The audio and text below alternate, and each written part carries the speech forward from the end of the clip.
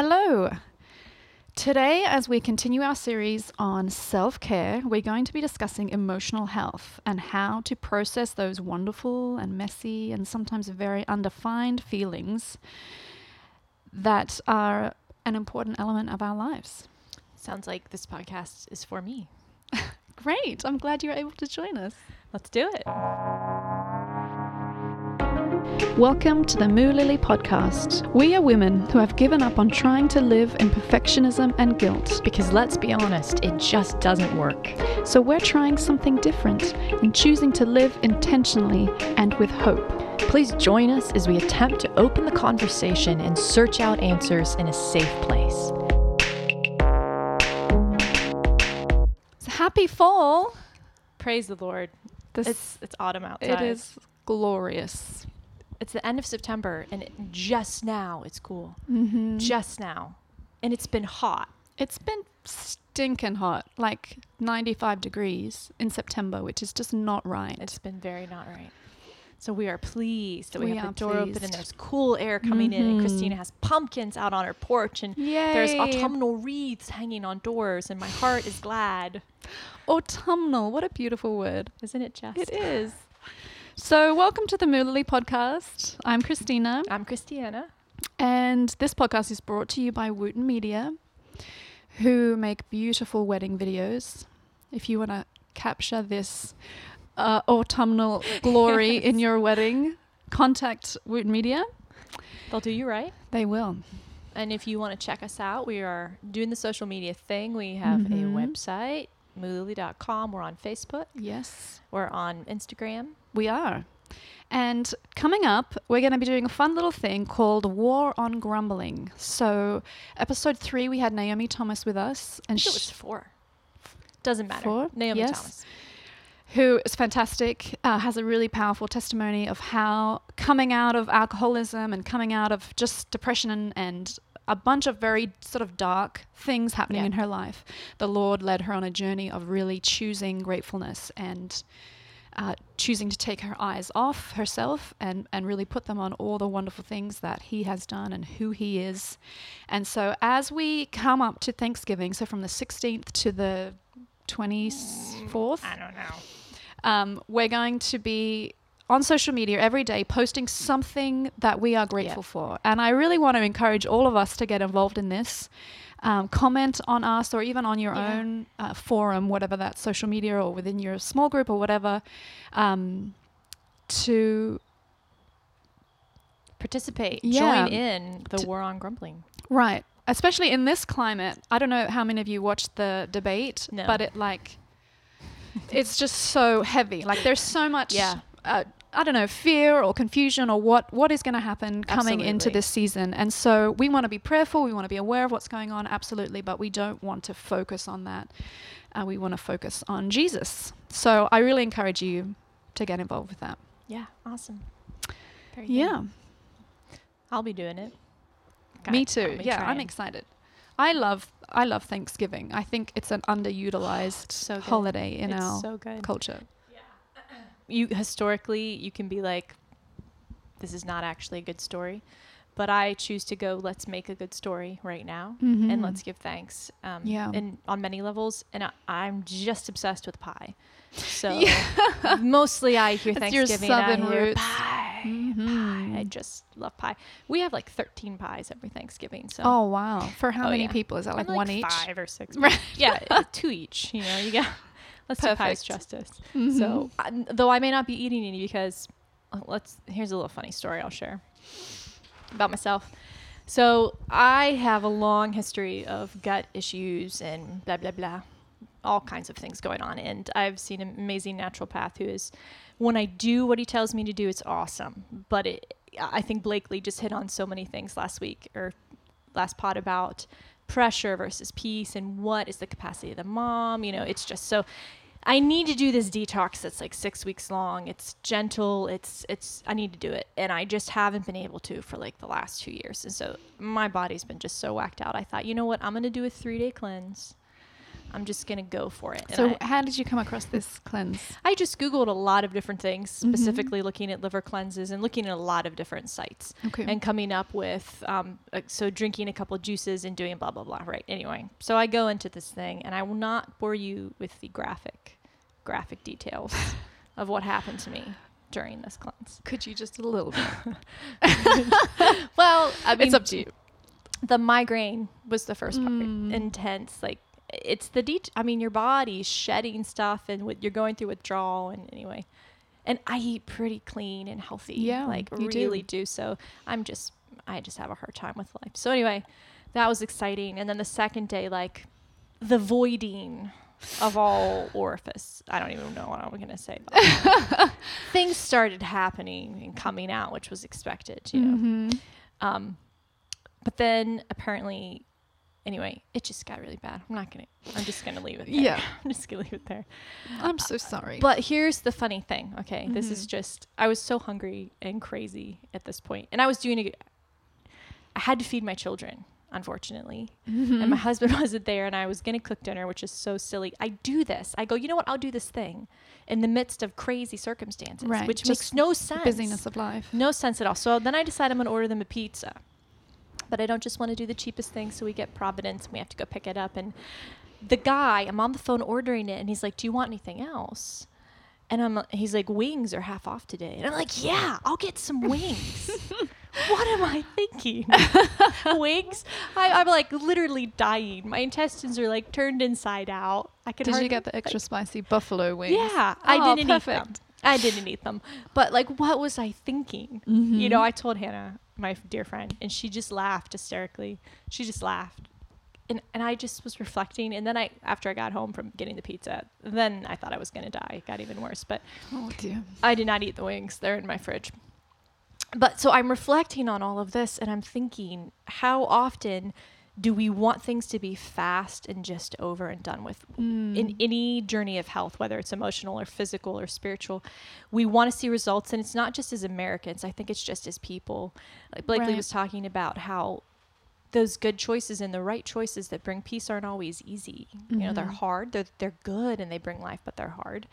So I was just reflecting last night as I was laying in bed, sipping chicken broth and water and just laying there prone, how nothing comes fast. Right. It's a process. And the first part is always kind of surrendering and just accepting this is a process. It's going to take time. I'm in it for the long haul, you know, and I want to see results. And I'm a journey girl. Like, I like journeys, man. But part of me just was like, I want to see results. I want to see change. Let's just get it done. I'm tired of the place that I'm at, whether it's emotionally or physically. But it just doesn't work like that. Yeah. It just doesn't. Good observation. Yeah? Yeah. That's actually a perfect transition. Were you finished? I'm done. Yeah. I'm just done. No, I think that's very insightful. Like, the concept of what goes up fast comes down fast. You know, what we build deliberately and take time and embrace the process is what's really going to last. That's right. Way to go. Hey. I'm sorry for your traumatic detox. Me too.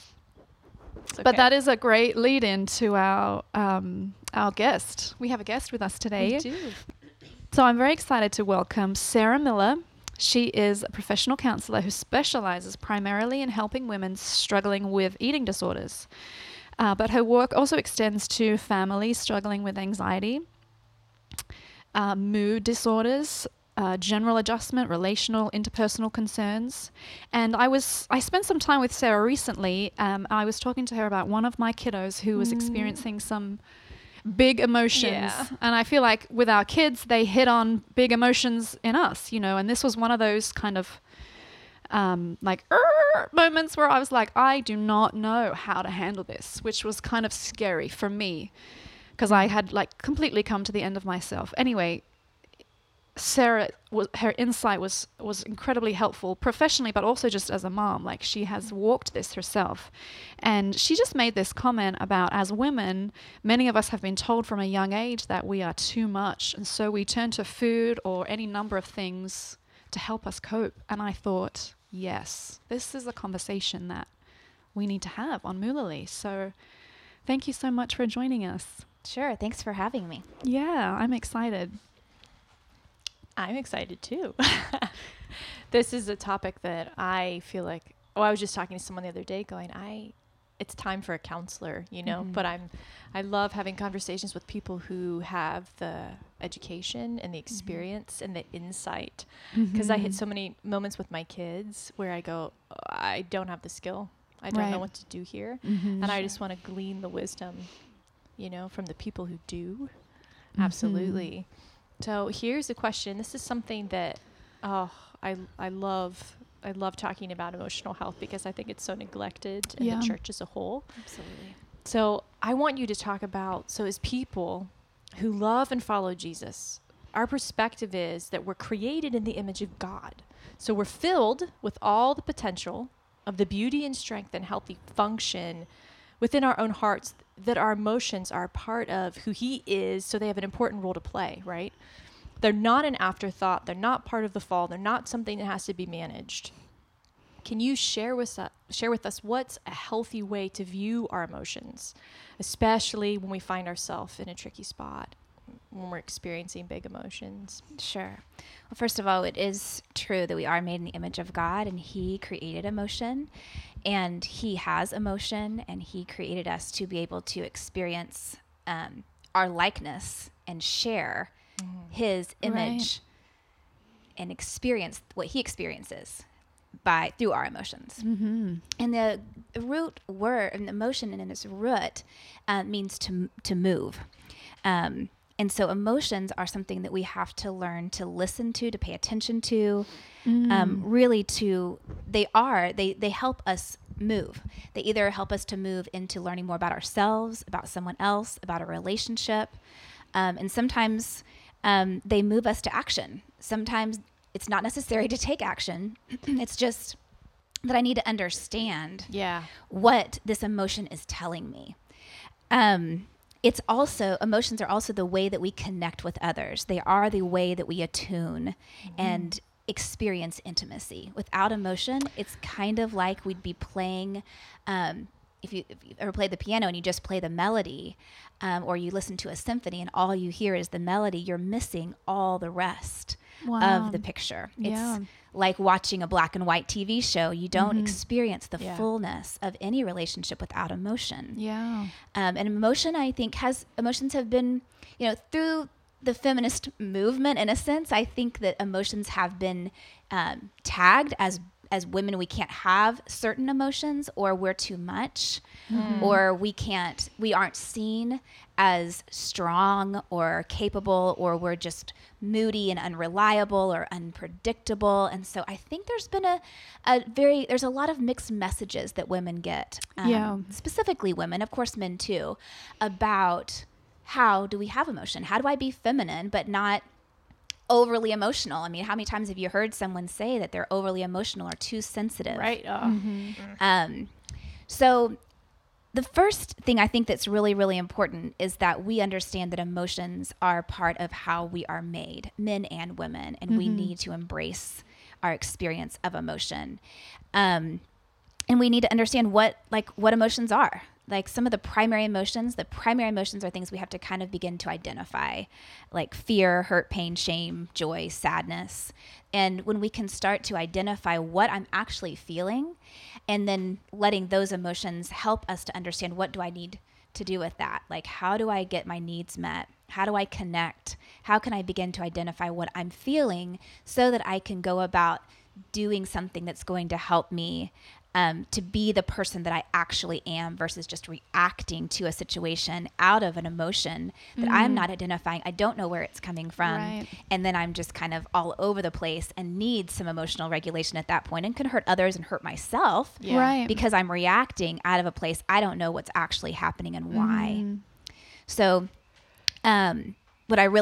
I think that when we find ourselves in that place, we just find ourselves reacting all the time and we don't know why we're doing what we're doing, then that becomes a pretty tricky spot and overwhelming, and it can push people away, and it can certainly hurt our relationships, hurt ourselves, our relationship with ourselves. So when we think about what do I do with that, I think first we have to learn to identify what am I actually feeling.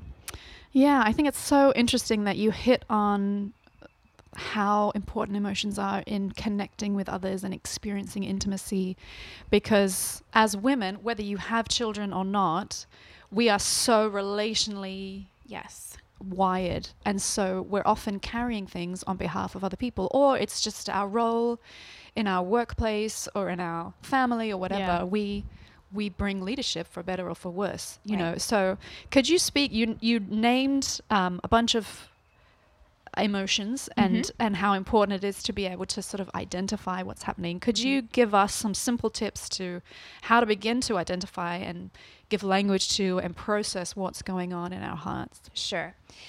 So just a very small example, but very common. I mean, yesterday morning I woke up just irritable, just so like, don't touch me, don't talk to me.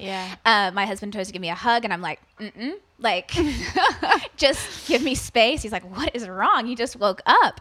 And so this is how I begin to process. Like, I begin to say, okay, what is actually happening? And I'm going, you know, like, it doesn't take me long now, but when I was starting this journey in my life of understanding emotion, it took me a while to figure this out. It wasn't just an automatic thing, but now it is, hopefully, if I'm doing it as my profession.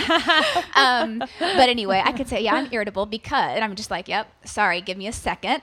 And I was just like, I am having to have a hard conversation today. And I also had some things in the back of my head that were burdening me regarding my son's health and some things happening for him. And so as women too, we don't have the waffle. We don't have the spaces, you know, that we can kind of compartmentalize like many men just naturally do. And I don't mean to be stereotypical here, but I'm just saying we kind of have it all happening all the time because we're so relational and we carry so much all the time.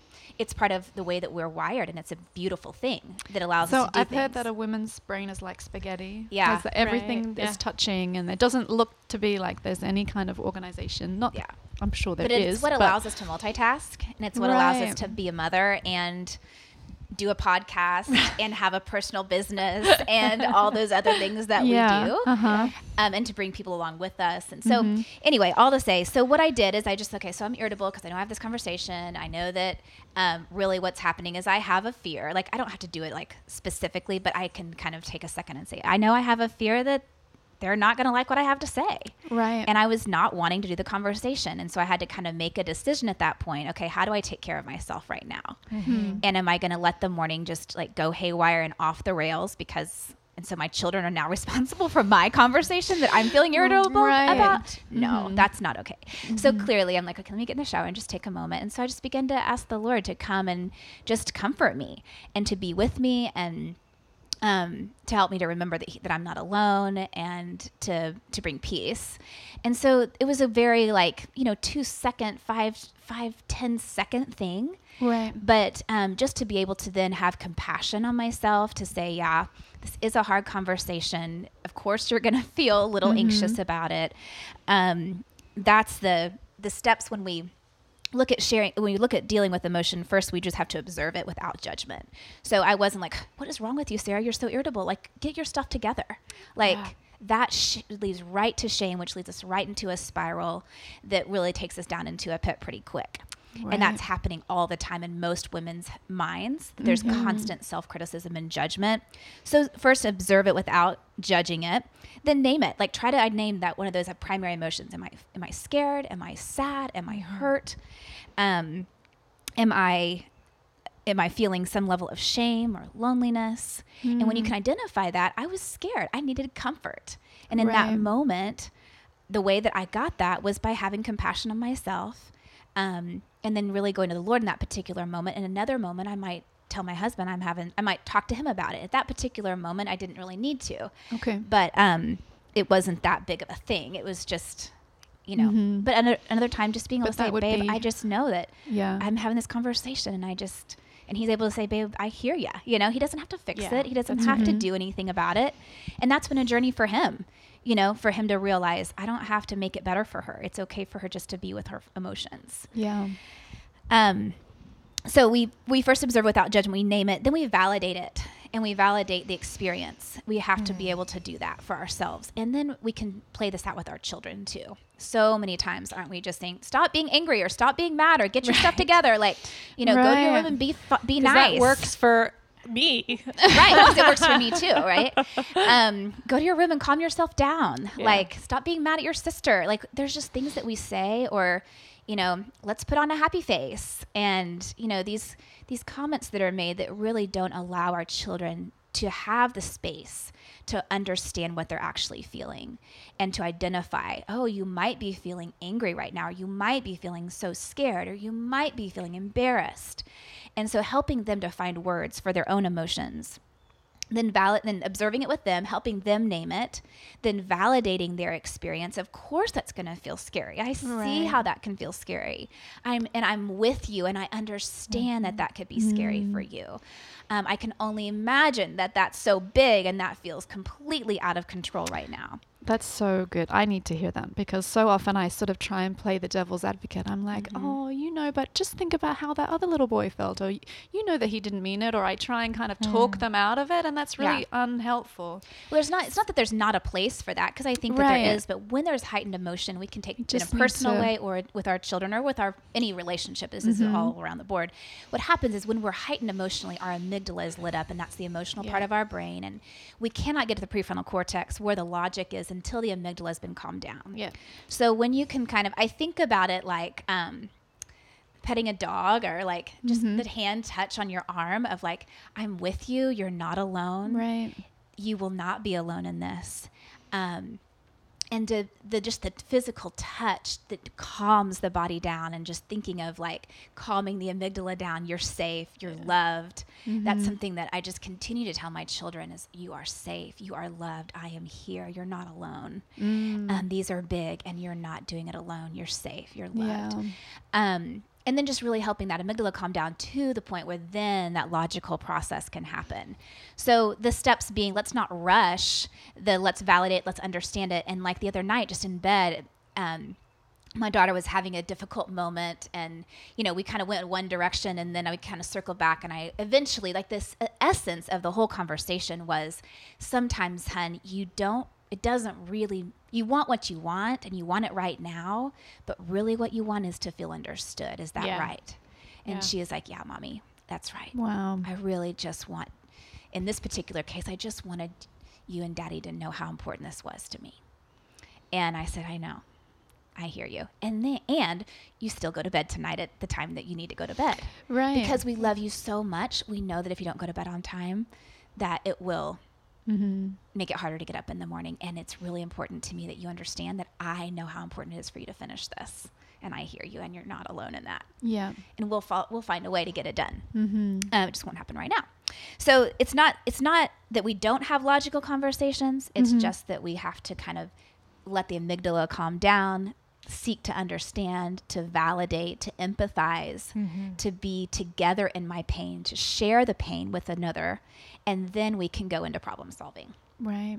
Yeah. Because really, pain shared, the research is showing us in brain imaging that when you are with a partner or with a friend during a painful experience, and they were doing like a needle prick on the bottom of a foot, and having you hold, like, someone be in the room, a friend, a partner, versus no one.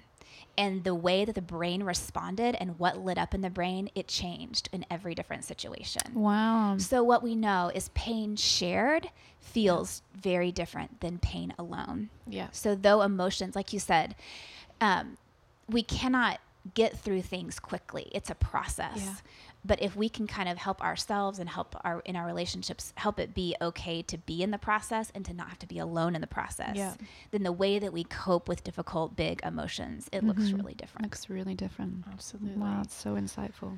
It is. And just to have those practical steps to walk through. And I think we take for granted that we know what we feel. I mean, it's a reality. And I see that in myself, how many times I'm irritable. Yep. And it's because I have to stop and, actually, I'm feeling something. That's right. And I have quite a few friends who are recovering from codependency. And for them, it's even, it's a victory to go, oh my gosh, I'm angry, or I feel sad. Yes. And I think we just take for granted thinking that we know what we feel, and we don't.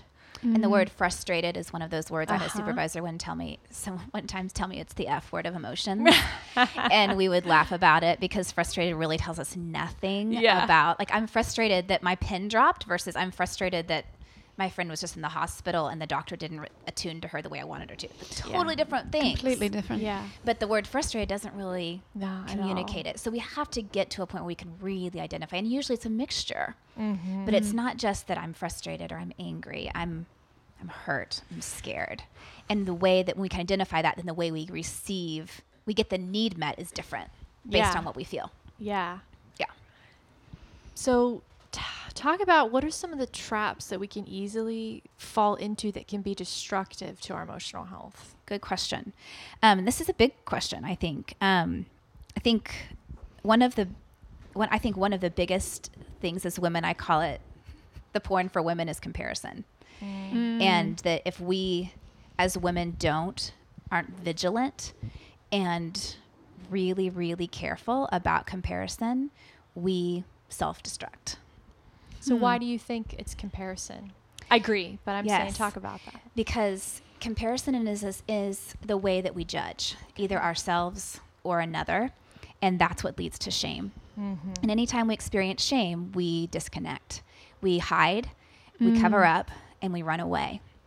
And so shame will be the culprit. And the same goes for porn, really. I mean, it's the essence of reasons that we stay addicted to pornography or any other kind of addictive is often shame, the shame cycle. Yeah. And it's to not deal with emotion, right? It helps us to numb out. Mm-hmm. And I think comparison, in a sense, does the same. It helps us to numb from our own inadequacy, our own fear, our own loneliness. And if we can be better than someone one day, then we feel better for a little bit. But then the next moment we're comparing. And the other thing that we do is we compare to what is absolutely unrealistic and absolutely untrue. So point. I look across the way and I say, well, you've got, your kids have all eaten, they're all dressed, and their hair is all done. And wow, you've got your stuff together. Right? Right. When I'm sitting here with my kiddos and our hair is not done and our makeup, there's still food on our faces and we're just running out the door. Mm-hmm. And so my moment, like that comparison moment, is what am I doing wrong? So right into shame, right into self-criticism and judgment. When the reality is I don't know what that whole morning looked like. I don't know what cussing could have happened. I don't know what tantrums could have happened, or maybe they were. But I have a nanny that just took care of it all for me. Or maybe they had a great smooth morning. Yay for them. Right. Right, and everybody cooperated, and that's just yay for them. That wasn't our morning. Yeah, that's okay. But their kid, there's just. We don't look at the whole picture. We can't see the whole picture. We don't see the pain. We don't see the whole story. And so what we're comparing to me, it's a lot like when you look at a magazine cover and you see all the Photoshop stuff and you make a comparison. I'm like, you don't even know if that's her actual arm, people. Yeah, that's right. That could be like, that could be one person's arm, one person's head, one person's leg, and then it's all been photoshopped. And now as women, we're comparing ourselves and saying we should look like that. No, that's a ridiculous lie. Comparison, yeah. So the trap is one of the biggest traps I see is comparison, which really leads to shame. And so that is, for our emotional health, it's probably one of the most detrimental things we can do. And it is hard work to not do it. But the more that we learn how to have compassion for ourselves and the more that we can move out of judgment of ourselves, then the easier it is to do with others. And so really, essentially, like, what would it be like for us women that we see each other on the same team? Like, we're on the same team. We're for each other. We want the best for one another, and that we are not judging because we really, really know how hard it really is. Mm-hmm. And that we are in touch with our own pain, our own brokenness, our own struggles.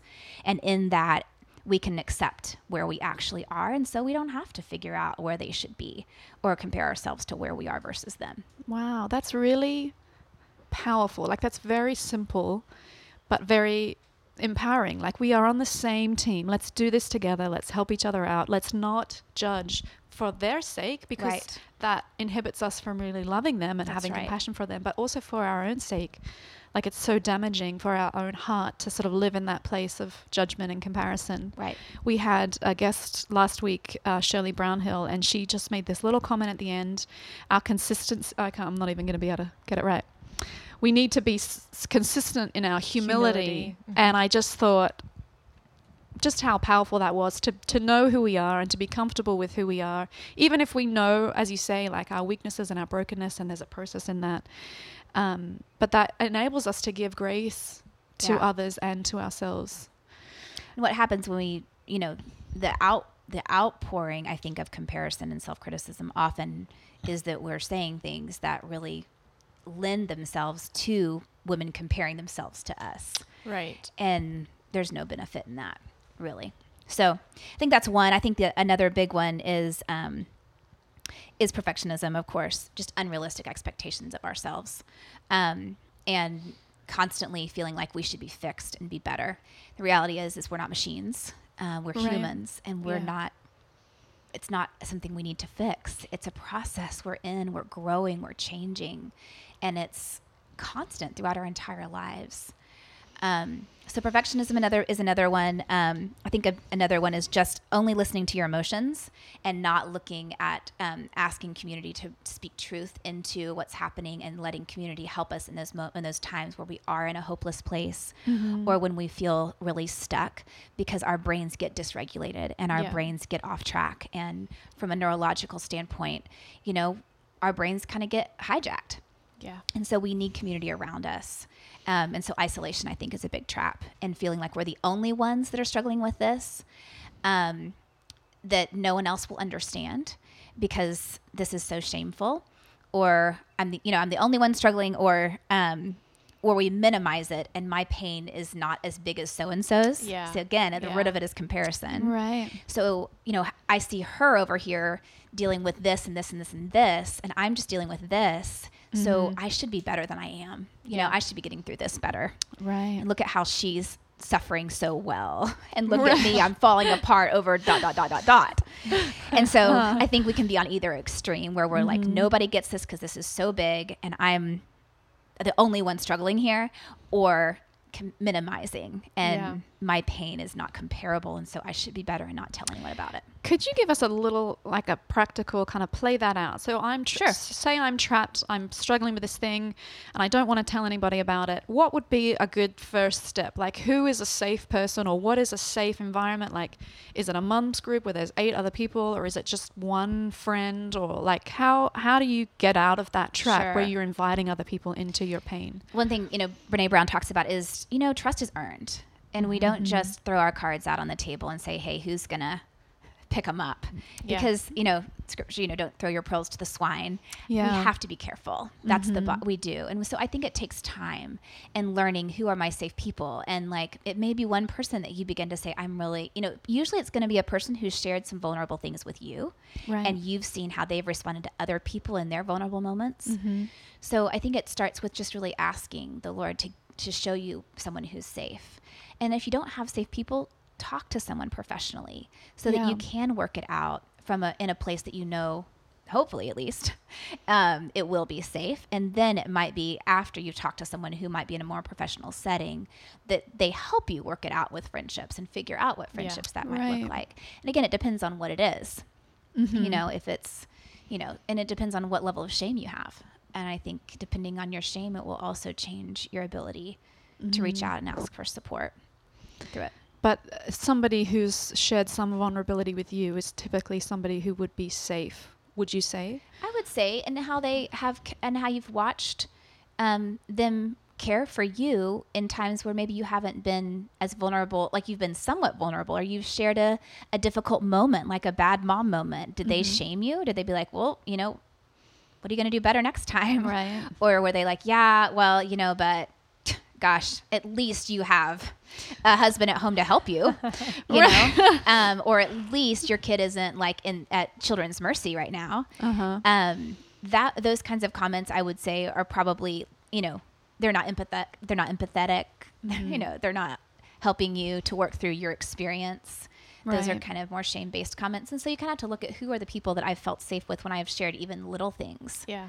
And build and continue building that trust with them. Yeah. That's really sage advice, because I think there's a lot of sharing with non-safe people. Yeah. That leads to the problem becoming exacerbated, or what you're struggling with just becomes 10 times worse, because then you have this wounding from this place that's not safe. Absolutely. And one thing too I was thinking about while you're talking is those traps. I can look and go, well, yeah, like I feel like, and especially the last 6 months, strongly, I've been struggling with perfectionism in a certain place. And what was the first one you said? Oh, comparison. Comparison in a certain way. I already forgot it. No. But I think what's so interesting is that they didn't look that way. Mm-hmm. And I think that's something that sometimes some people may write off and go, oh, I don't struggle with perfectionism, because we have an idea in our head of what a perfectionist looks like. That's exactly right. Right. And so it took the journey I'm on with Jesus, like it took months to get to the place of being vulnerable with him and with others where I went, oh my gosh, that's perfectionism. Exactly. So I think to be aware that you may have an idea in your head of what it looks like. Right. And it doesn't always look like that. And I think that comes back to just the grace that we give one another to be on the journey. Mm-hmm. Like your friends, sometimes people will notice things before you will. And if we can kind of rest in that safe place with the Lord to say, I trust that the Lord is working in them and I don't have to do that for them. Yeah, right. And that I don't have to figure that out for them or fix it or change it or teach them about that. And I can let go of any of that judgment around those things because I trust the Lord is going to do that. Mm-hmm. And then it's safe. Whenever that person's ready to talk about it, you're a safe person for them because you don't have an agenda. Yeah. Yeah. It's Crucial. Yeah. So my next question is a little bit tricky, and you just kind of hit on it a little bit, but there's plenty of guilt around, and we can feel that if we're struggling with anxiety or perfectionism or whatever it is, that it's just the devil and we just need to pray more. We kind of spiritualize things. Mm-hmm. There can be a big divide between our faith and our reality, which is something that we're passionate about here on the Moo Lily podcast. Sure. Like we want to be real and we want to bring Jesus into the chaos of life, that there's not like two separate boxes. But so I guess my question is, what are some of the red flags? Like what is some things that we can see that will indicate to us that we need to, in faith, but to seek some professional help? We need something outside of just getting in the word more and praying more and all those things that are so valuable, but we're a bit stuck, Well, I'll just say that, I can't tell you how many people I've seen in my office who've been so wounded by those words, by things where Christians with good intentions have said in a place that they've done everything they could. I remember a time when I was like right after college and working my first job, and I was in ministry and could not open the Bible because it made my stomach hurt because of where I was emotionally.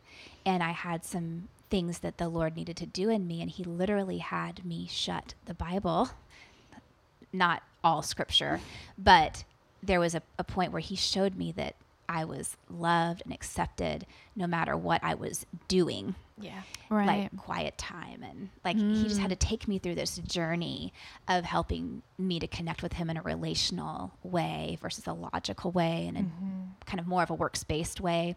Right. And so, I've just seen time and time again, people be really wounded and shamed by the church because if you were doing something better, this wouldn't be happening to you. Right. The reality is this not about that?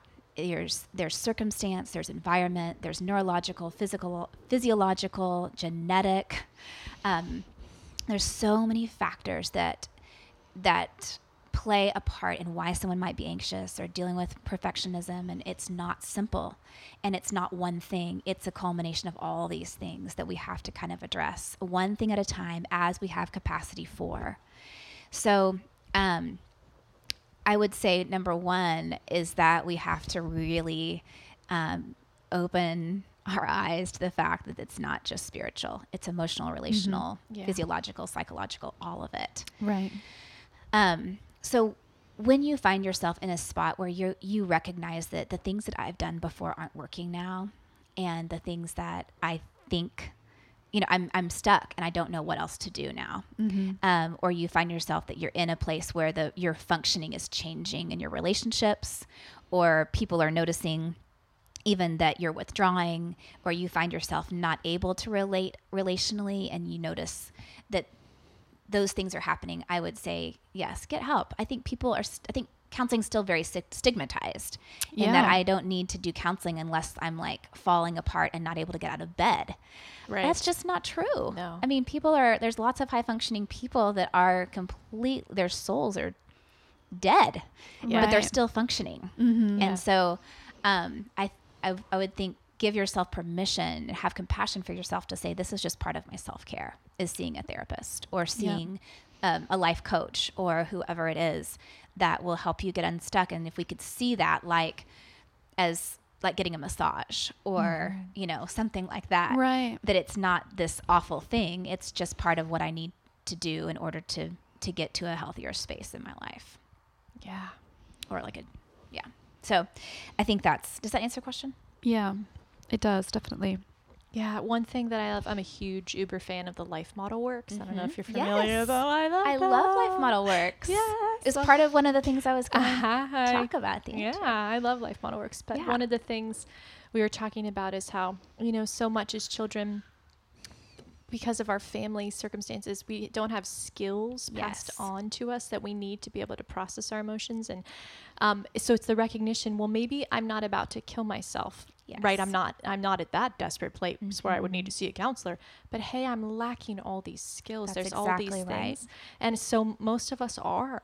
And Well, so all of us are, because we don't have human perfect parents, That's or right. we don't live in a perfect environment. Yeah. We all lack some skills. Right. I mean, some have more than others, of course, but yeah. So recognizing that, so the stigma of I don't need to see a counselor, but being able to have this awareness of I still have a lot of things I need to learn, and there's somebody who can teach me. That's right. There's someone who can help me, That's and it's right. going to really change my life and the way I'm living and the people around me. Just That's such a that great awareness. perspective. It really because is. I love learning. I love understanding new things and developing new skills. And so that's very motivating to me, even if I am really struggling with something, to go and say, okay, this is something new that I need to learn. This is information. This is going to make me a better person, a better wife, a better mom, whatever, rather than I'm broken and I need somebody to fix me, Right. Which again is that shame-based model that there's something Right. wrong with me versus I just recognize that I'm a human being and I need support and care. Right. And this is a step I can take to get that. Awesome. I think pride keeps us from asking for help too. Sure. Yeah. What will people think if they knew I was getting that help? Yeah. Yeah. So what would be, I think it's so gold. It's gold what you've shared, but what is something important that we all need to remember? That's a big, huge question. You can just wrap everything up Wrap in one everything little up. clean package. Well, I do think that if we as women could come to a place of, ultimately I do believe that understanding from a relational perspective the love of the Father and really being able to, fully engage relationally with the Father who really sees us as beautiful women who he loves and cherishes. And ultimately when we can get close to that and fully embrace who we really are, then the comparison and the judgment and the shame, we have a place to go to Yeah. The Emmanuel prayer model has been something that's been really, really powerful. Interactive prayer model has been really powerful in my life, in learning how to really fully embrace how Jesus actually is and how he actually sees me, and that I'm not alone in these tender places, or in pain, or even in loneliness, that I'm really not alone, even though I may feel it. Yeah. And I think that when we can get close to that, connected to that, then the way that we handle our emotions is different.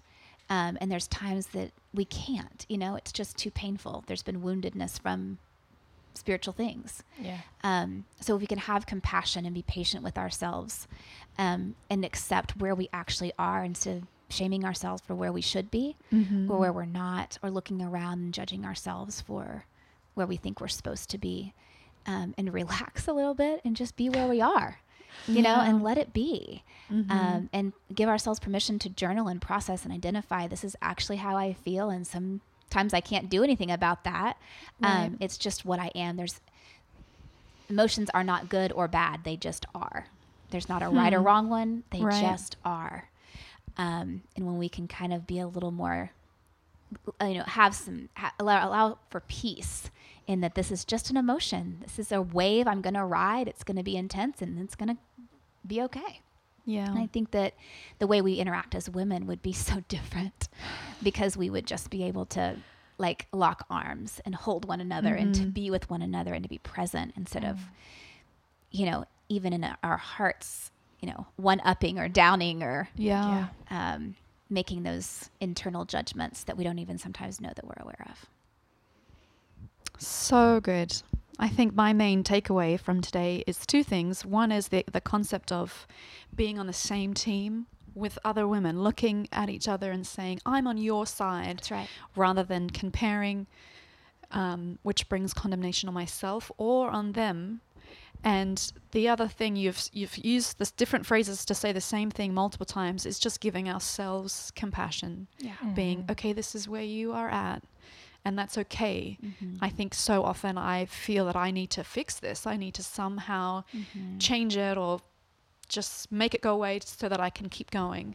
But to just allow myself to be in that place, and obviously to realize that I have to keep going because life happens, but not to feel like there's something wrong with me. That's right. If I wake up and I am afraid about this thing that's coming up, or I am angry about this thing that happened, and know that in that moment I can't maybe fix everything, but receive comfort from the Lord and allow myself to receive comfort, period. That's right. And ask for that, from your partner or from a friend or even just, and sometimes the emotion just needs to be said, just identified. And that's part of what lets it go so that we can ride that wave. Yeah. Wow. I feel like so many things you said are right where I am, where I've been processing over the summer. And I'm just so reminded of how I have no compassion for myself at all. Like that's what's going through my head, and how the Lord's been speaking to me so much about how he's so glad to be with me and to have compassion for myself and to just be. And there's all these things I'm learning and all these things I know how to do, but in the midst of all of it, this issue of not having any compassion and not just letting it be seems to trump a lot of stuff. Yep. And I just feel that the Holy Spirit's just that gentle, like, this is how I see you, and I have compassion on your brokenness, and I have tenderness for your weakness. That's right. And just to have tenderness for my own weakness. Right. I think. Beautiful. It is gold, as Christiana said. Thank you so much for being with us. Sure. Thanks today. for having me. Yeah. And we look forward to being together again soon. Yes, we do. Have a wonderful week and give yourself compassion. Yes. Bye, guys. Bye. Bye.